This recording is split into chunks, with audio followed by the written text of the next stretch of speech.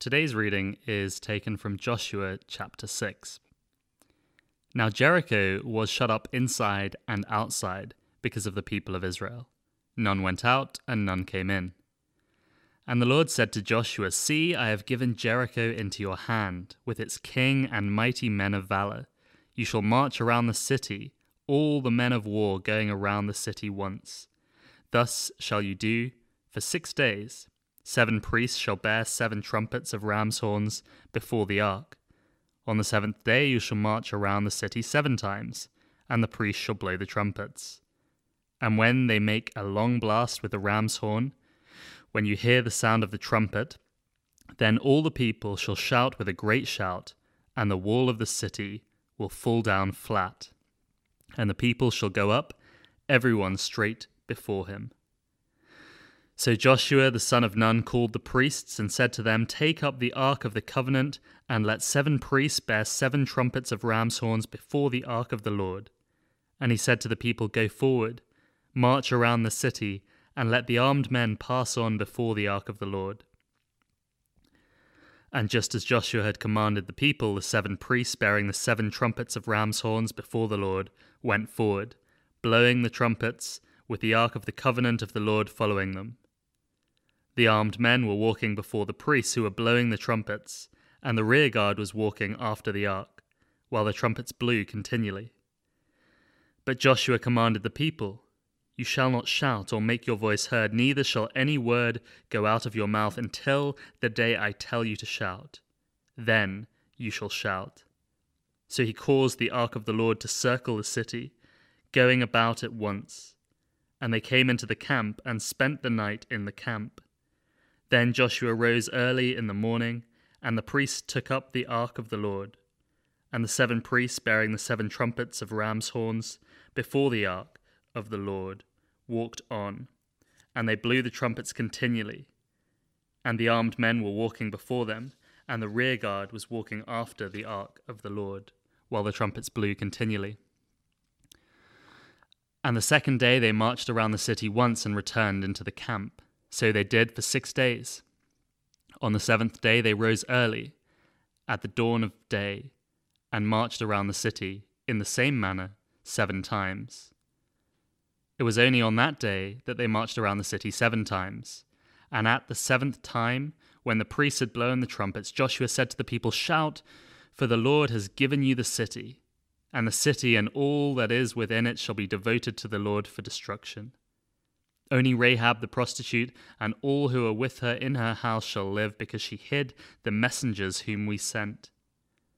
But you, keep yourselves from the things devoted to destruction, lest when you have devoted them you take any of the devoted things and make the camp of Israel a thing for destruction and bring trouble upon it. But all silver and gold and every vessel of bronze and iron are holy to the Lord. They shall go into the treasury of the Lord." So the people shouted, and the trumpets were blown. As soon as the people heard the shout of the trumpet, the people shouted a great shout, and the wall fell down flat, so that the people went up into the city, every man straight before him, and they captured the city. Then they devoted all in the city to destruction, both men and women, young and old, oxen, sheep, and donkeys, with the edge of the sword. But to the 2 men who had spied out the land, Joshua said, "Go into the prostitute's house and bring out from there the woman and all who belong to her, as you swore to her." So the young men who had been spies went in and brought out Rahab and her father and mother and brothers and all who belonged to her. And they brought all her relatives and put them outside the camp of Israel. And they burned the city with fire and everything in it. Only the silver and gold and the vessels of bronze and of iron they put into the treasury of the house of the Lord. But Rahab the prostitute and her father's household and all who belonged to her, Joshua saved alive.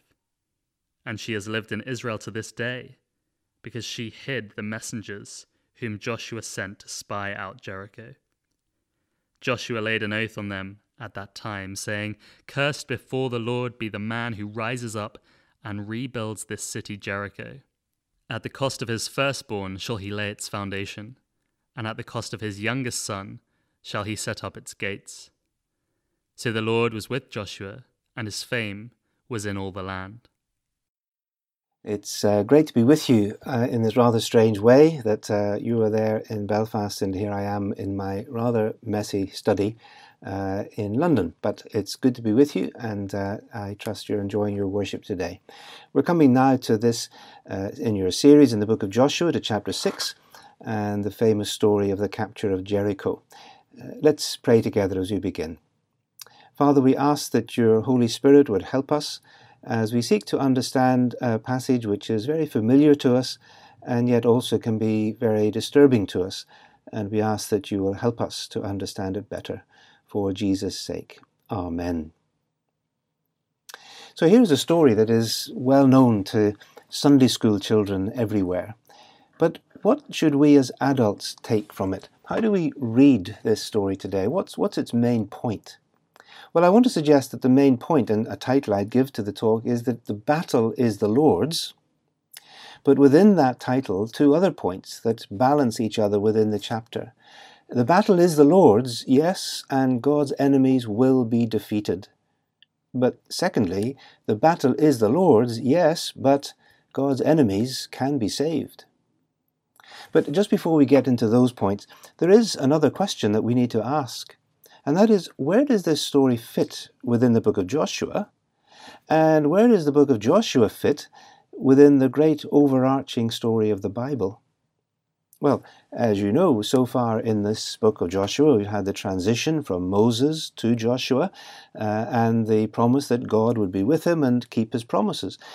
But what particular promise? Well, at the death of Moses in Deuteronomy chapter 34, we read about God's promise to Abraham. And that takes us right back to Genesis chapter 12, verses 1 to 3, that God had promised Abraham to make him a great nation, to bless those people and to give them a land. And so here we are now, we're moving into the land, and the story has begun with the spying out of the land, with that remarkable encounter with Rahab in chapter 2. And then there's the crossing of the Jordan in chapters 3 and 4, which is just like the crossing of the Red Sea in some ways, with God leading the way, symbolized in the Ark of the Covenant. And then there's the circumcision of all the men that follows, which is not a standard military procedure, one has to say, for an army at war in enemy territory, but reminds us that these are the people of God who are in covenant relationship with him. And then in chapter 5, there's the first Passover in the land, again connecting this story of Joshua back to the earlier story of the Exodus, because this is God's story. This is God keeping his promise. And the book will go on to see that promise right through until the people have taken possession of the whole land. Well, broadly speaking at least. There's still an awful lot to be done by subsequent generations. But even this event here in the book of Joshua is only a very early stage in the great story, the whole Bible story, because God's promise to Abraham was that through his people all nations on earth would be blessed. And there's a long way to go before that is true from the perspective of the point of the book of Joshua. So this story then will move on through the rest of the Old Testament until we come to a second greater Joshua, the one whose name also means God saves, Jesus, of course. His Hebrew Aramaic name would have been Yeshua or Yehoshua, the Lord is a Saviour. And through him, of course, God grants to his people an inheritance, greater even than the land itself, membership in God's own people for all from any nation who trust in Jesus the Messiah. And even then, after the Gospels, the story isn't finished because it goes on right through the book of Acts and through the whole mission of the church until eventually God brings us not just into the promised land, but into the new creation, the new heaven and the new earth that we read of in Revelation 21 and 22, where there will be no more sin or evil, no more enemies, no more fightings or wars, no more death or tears. And that will be the ultimate rest that God promises. And as Hebrews 4 makes clear, Joshua only gave to his people a tiny, small, limited glimpse of that in what happened in the land. So do keep that bigger story of the whole overarching narrative of the Bible in mind as we turn to this single event within it. So here's the first point then, that the battle is the Lord's and God's enemies will be defeated. The story here in Joshua 6, of course, really begins not at the beginning of our chapter 6, but at the end of chapter 5, with Joshua's encounter with the Lord himself there in chapter 5, verses 13 to 15. In fact, it's really something of a pity, I think, that our chapter breaks. The chapter break somehow obscures the way that when we get to chapter 6, verse 2, it's a continuation of what the commander of the Lord's army was already saying to Joshua at the end of chapter 5. And it's just interrupted by this small fact, as it were, in chapter 6, verse 1, where we read that Jericho's gates were barred, no one coming in, no one going out. So here is this city which is shut up and shut in, as it were, rather like a terrible lockdown. And it's a pretty obvious, simple fact of that's what happens to cities during a siege. But I think the text is saying a little bit more, that this city, like the whole land of Canaan, is shut against the Lord and his people. But God himself is the commander, as we've been told in chapter 5, and he instructs Joshua now how the city is going to be taken. In fact, the city already has been, because in verse 2, God tells Joshua, he says, "Look, I have delivered," and the word literally means I have given Jericho into your hands. It's as if the deed is already done. God's done it. All Israel has to do is simply to take possession of what God has already given. And the reason why God had the power to give the city to the Israelites, and the whole land, in fact, was because this land already belonged to God, just as the whole earth does. You remember that Psalm 24 verse 1 says, "The earth is the Lord's and everything in it." And in Leviticus chapter 25 verse 23, God said to the Israelites, "The land is mine," he says, "and you Israelites are rather like my tenants living in a land which belongs to me." And even as soon as God had brought the Israelites out of Egypt and across the Red Sea, this is what Moses was celebrating in his song. This is the song of Moses in Exodus chapter 15, where Moses says that in your unfailing love you will lead the people you have redeemed, and in your strength you will guide them to your holy dwelling. Your holy dwelling already. The nations will hear and tremble. And then he lists them: Edom, Moab, Philistines. The people of Canaan will melt away. Terror and dread will fall on them. Well, we've already heard about that. It's what Rahab says in chapter 2. By the power of your arm they will be a stone till your people pass by, Lord. The people you will bring in and plant them on the mountain of your inheritance, the place you made for your dwelling, the sanctuary, Lord, your hands established. The Lord reigns forever and ever. So in that sense, you see, the land already belongs to God. And this is quite an important point to grasp, actually, that the land did not belong to the Canaanites before the Israelites came into it, and the land did not belong to the Israelites after they conquered it. No, it remained the Lord's land. And he would make very clear to them how he wanted them to live and behave on his land as his tenants, or he would drive them out too, which he did later. So, coming back to our story here in Joshua chapter 6, we know the old song, I'm sure, probably. Joshua fought the battle of Jericho, Joshua fought the battle of Jericho, Joshua fought the battle of Jericho, and the walls came tumbling down. Except that, no, he didn't. God did. And actually there was no battle at all. Now, later on in the book of Joshua, of course, we know that the Israelites do fight some battles, as they had already done in the wilderness against the Amalekites and also just on the other side of the Jordan. But God wants to make it clear right here from the start that this is God's business. Just like the Exodus, when God delivered the Israelites out of Egypt without them lifting a finger or a sword. You'll not have to fight, said God. So, instead of a normal description of a siege and a battle and everything, we have in chapter 6 this strange kind of symbolic ritual siege, where every detail makes it clear that this is God Yahweh God, the God of Israel, versus Jericho, not Joshua and the Israelite army alone. Some of these details are, I think, fairly obvious to us, aren't they? I mean, there's the 6 days and then a seventh, which makes this a kind of extension of the Feast of Unleavened Bread and the Passover, which they just celebrated in chapter 5. And that in itself, of course, is another reminder that this same story as the Exodus. It's the same God, it's the same deliverance, it's the same victory over God's enemies. And then there's the encircling of the city, not by a besieging army with great weapons and machinery of war, but by priests carrying the Ark of the Covenant, the visible presence of Yahweh, the God of Israel, going around and around the city.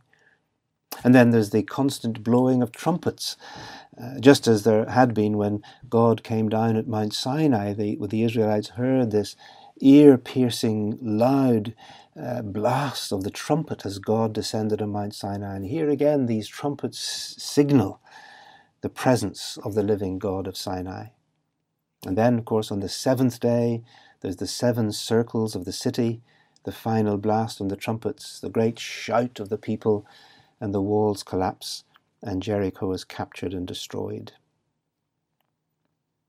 Now, at this point, of course, we do feel the need to pause just a bit and face the question that troubles us, which is, how could God command such total destruction, including the killing of all those people?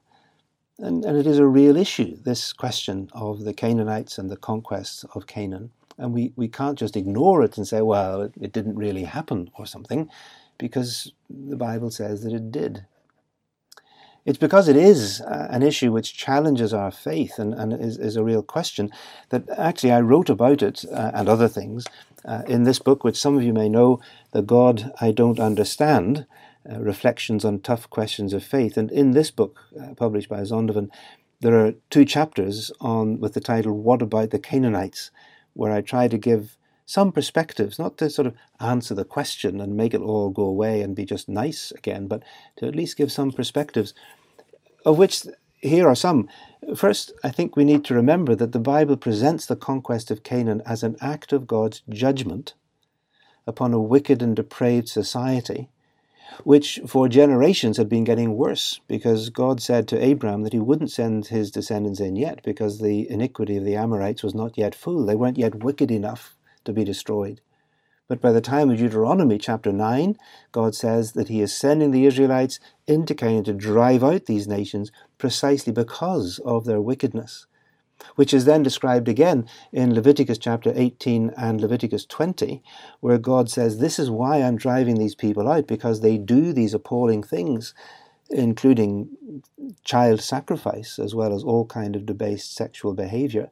And God says he's using the Israelites as the instrument of his judgment against the wickedness of these people.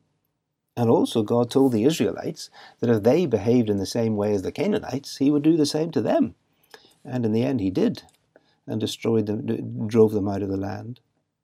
A second thing that's helpful, I think, to understand is that the language of warfare in the ancient Near East, the world of Israel, had a very normal and accepted kind of hyperbole. They used rhetorical exaggeration, and this is found in many other texts around the world of the Egyptians, the Babylonians, the Assyrians, and so on, where they would talk about slaying everything that breathed. And yet it's very clear from the historical record that it didn't happen quite like that. There was suffering, there was death and destruction, but not this total extermination that the kind of language is used. It was a rhetorical exaggeration. It was hyperbole. As, for example, when we say that one football team simply annihilated the opposition. Well, we know that they didn't. What we mean is they defeated them very decisively. So we need to recognize that some of this language in the Old Testament has that nature. Also to realize that Jericho, like most of these so-called cities in the land of Canaan, was not a huge city with vast walls up to the sky like some of the children's picture books have it. These cities, like Jericho, were mostly relatively small forts with a local chieftain, a king he would be called, and his armed forces. Mostly they were forts for the army, with a small population that would offer their services, like Rahab's. And the walls were often simply the backs of houses, as it were, in a square or a circle, side by side with casement walls in between. It's also worth saying that God's command here to destroy Jericho needs to be seen as specific to this particular historical moment. It was not a model or a pattern for God's people forever. And in fact, later on in the Old Testament, many of Israel's wars are condemned by the prophets because they were sinful and disobedient to God. And also, it's worth too remembering the rest of that Bible story. Do you remember that's why I began there, to say that the rest of the Bible story includes, even within the Old Testament, the vision of the prophets and the psalmists that show God's hatred of violence and a great vision of an ending to war and a vision of peace. It's a story which ultimately, of course, leads to the cross of Christ, where God bore in his own person the cost of the violence and the rebellion of the human race against himself. So this story of the conquest here is one moment within that wider arc of the story of salvation, for which Psalm 47 tells us the nations will ultimately come to praise God. So just a number of perspectives which don't make it all go away. It doesn't say nobody got killed. Of course there was killing and destruction, but puts it into the perspective of God's judgment and of the ultimate purposes of God's salvation. And the point, of course, that the Israelites learned in this chapter, as they'd already learned in the past quite a number of times, was that the Lord God is victorious, that when God's people trust him and obey him, he will defeat their enemies. And that is a lesson that the Bible applies to many, many ways and situations, including, of course, some of the worst spiritual enemies, the satanic enemies that we face. So, first point then, the battle is the Lord's and God's enemies will be destroyed. But there is another side to this story in Joshua 6 which we really must not gloss over. And that is, secondly then, that the battle is the Lord's and God's enemies can be saved. And I mean, of course, Rahab and her family. And this is actually a pretty astonishing part of the narrative, precisely because it's repeated and emphasized several times. In fact, the rescue of Rahab and her family takes up almost as much space in the story as the fall of Jericho itself. In that account of what happened on the seventh day, that's in between verses 15 and 25, the details about the circling ark, the trumpets, the collapsing wall, the destruction of the city, alternate with instructions to go and find Rahab and keep her safe. They mention that 3 times. And in the narrative, there are actually about 102 words in the passage that describe the destruction of Jericho, and there are 86 words that describe the rescue of Rahab. So it's not quite equal, but it's pretty close. So it's very clear, I think, that the author of this book wants us to see the salvation of Rahab as a crucially important part of this story of the conquest of the land. And why is this? Well, the reason is given to us twice, of course, in verse 17 and in verse 25. And that is that she hid the spies whom Joshua had sent when they ended up in her house. And then she lied to the king's soldiers in order to protect their lives. But why did she do that? Why did she take that action to hide them? Well, because she had mentally and spiritually changed sides. She told the spies very clearly in Joshua chapter 2 that Yahweh, the God of Israel, was the living God, the one God of heaven and earth. These were her words. You looked at them several weeks ago. He says, "We have heard how the Lord, that is Yahweh, dried up the water of the Red Sea for you, and what you did to Sihon and Og, the 2 kings of the Amorites. And when we heard all of this, our hearts melted in fear, and everyone's courage failed because of you. For the Lord, your God, is God in heaven above and on the earth below." She's virtually quoting Deuteronomy. And you see, having come to believe that, she acted on it. She puts her faith into action, dangerous action, that could have cost her her own life.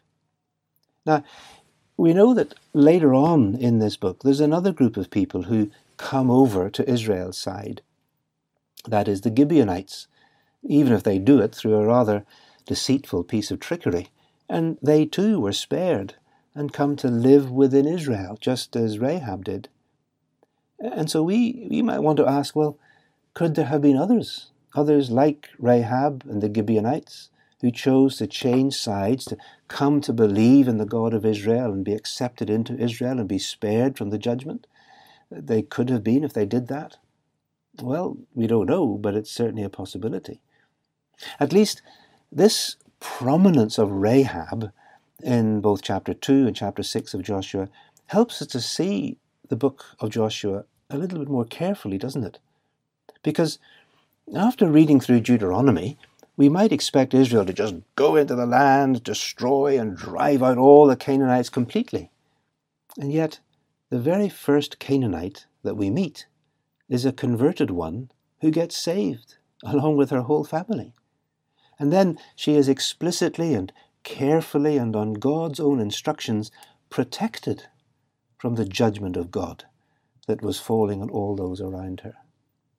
So here then we have a Canaanite who chose to worship and follow the God of Israel and could be spared from God's judgment. And in the next chapter we find an Israelite who chooses to disobey God and ends up suffering the same judgment as the Canaanites that we'll look at next week. So you have to admit, really, this is a very subversive book, is Joshua. It's not just, as it were, the history of the conquest. No, like so much of the rest of the Old Testament, this is a kind of case study, a kind of exhibition of the meaning and the consequences of faithfulness or unfaithfulness to God, of obedience or disobedience to God. That's the real issue. In fact, that's what the commander of the Lord's host, in a sense, was implying to Joshua when he met him in chapter 5. So then, Rahab becomes the first of a list of people in the Old Testament who come from outside Israel, but through faith, change, and obedience to God, become part of God's own people, like Ruth, the Moabite, like Naaman, the Syrian, like the widow of Zarephath from Phoenicia, the Jebusites, and others. Indeed, as you read the Old Testament, God shows very strongly that that's really what he wants to happen. That God is longing not to have to destroy people, although he does do when his judgment is unleashed, as it is here and in this book, but to save them. And so the Old Testament has visions and promises of people from way outside the boundaries of Israel coming to be citizens of God's people. Some just very quick examples you can read for yourself. In Psalm 87, we read that people from many nations will be counted as citizens of Zion as if they'd been born there. That's Psalm 87. It's amazing. Or Isaiah 56, where God promises that a foreigner who chooses to worship the living God, who comes over to keep his covenant with him, that this foreigner will be accepted into God's house. And God's house will be a house of prayer for all nations. As you remember, Jesus quoted that verse in the temple itself. And you can read Isaiah chapter 19 as well, which envisages not just individuals, but like whole nations like the Egyptians and the Assyrians becoming part of God's people. You see, God is in the business of turning enemies into friends.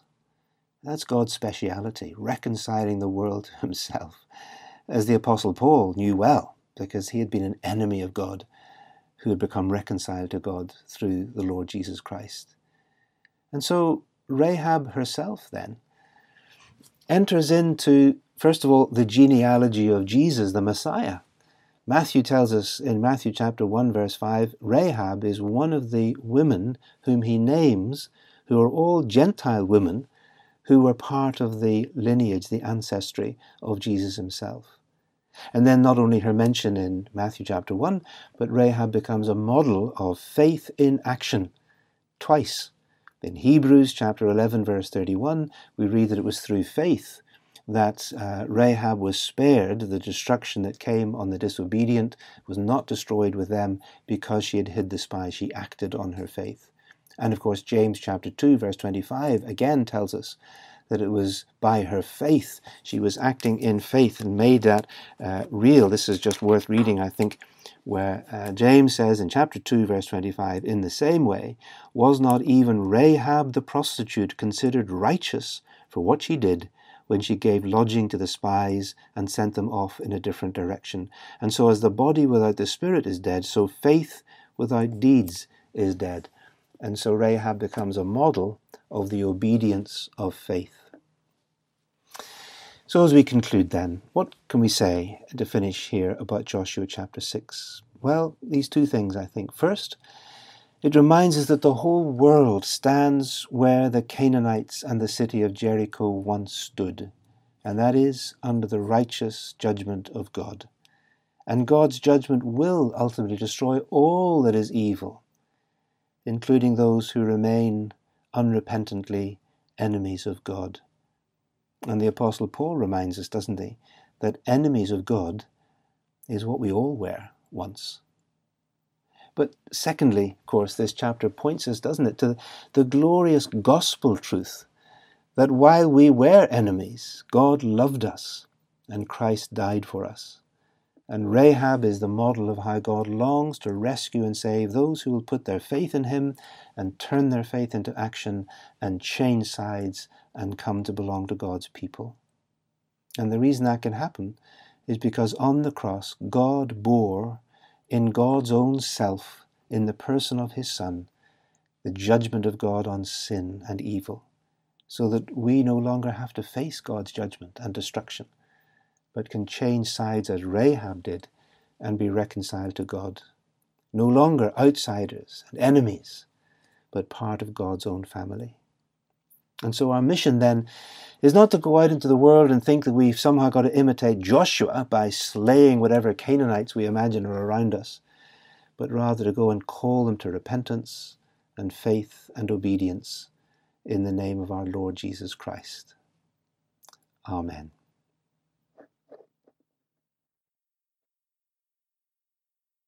Thank you, Chris, and so to our final hymn, Ancient of Days. But first, a closing prayer and benediction.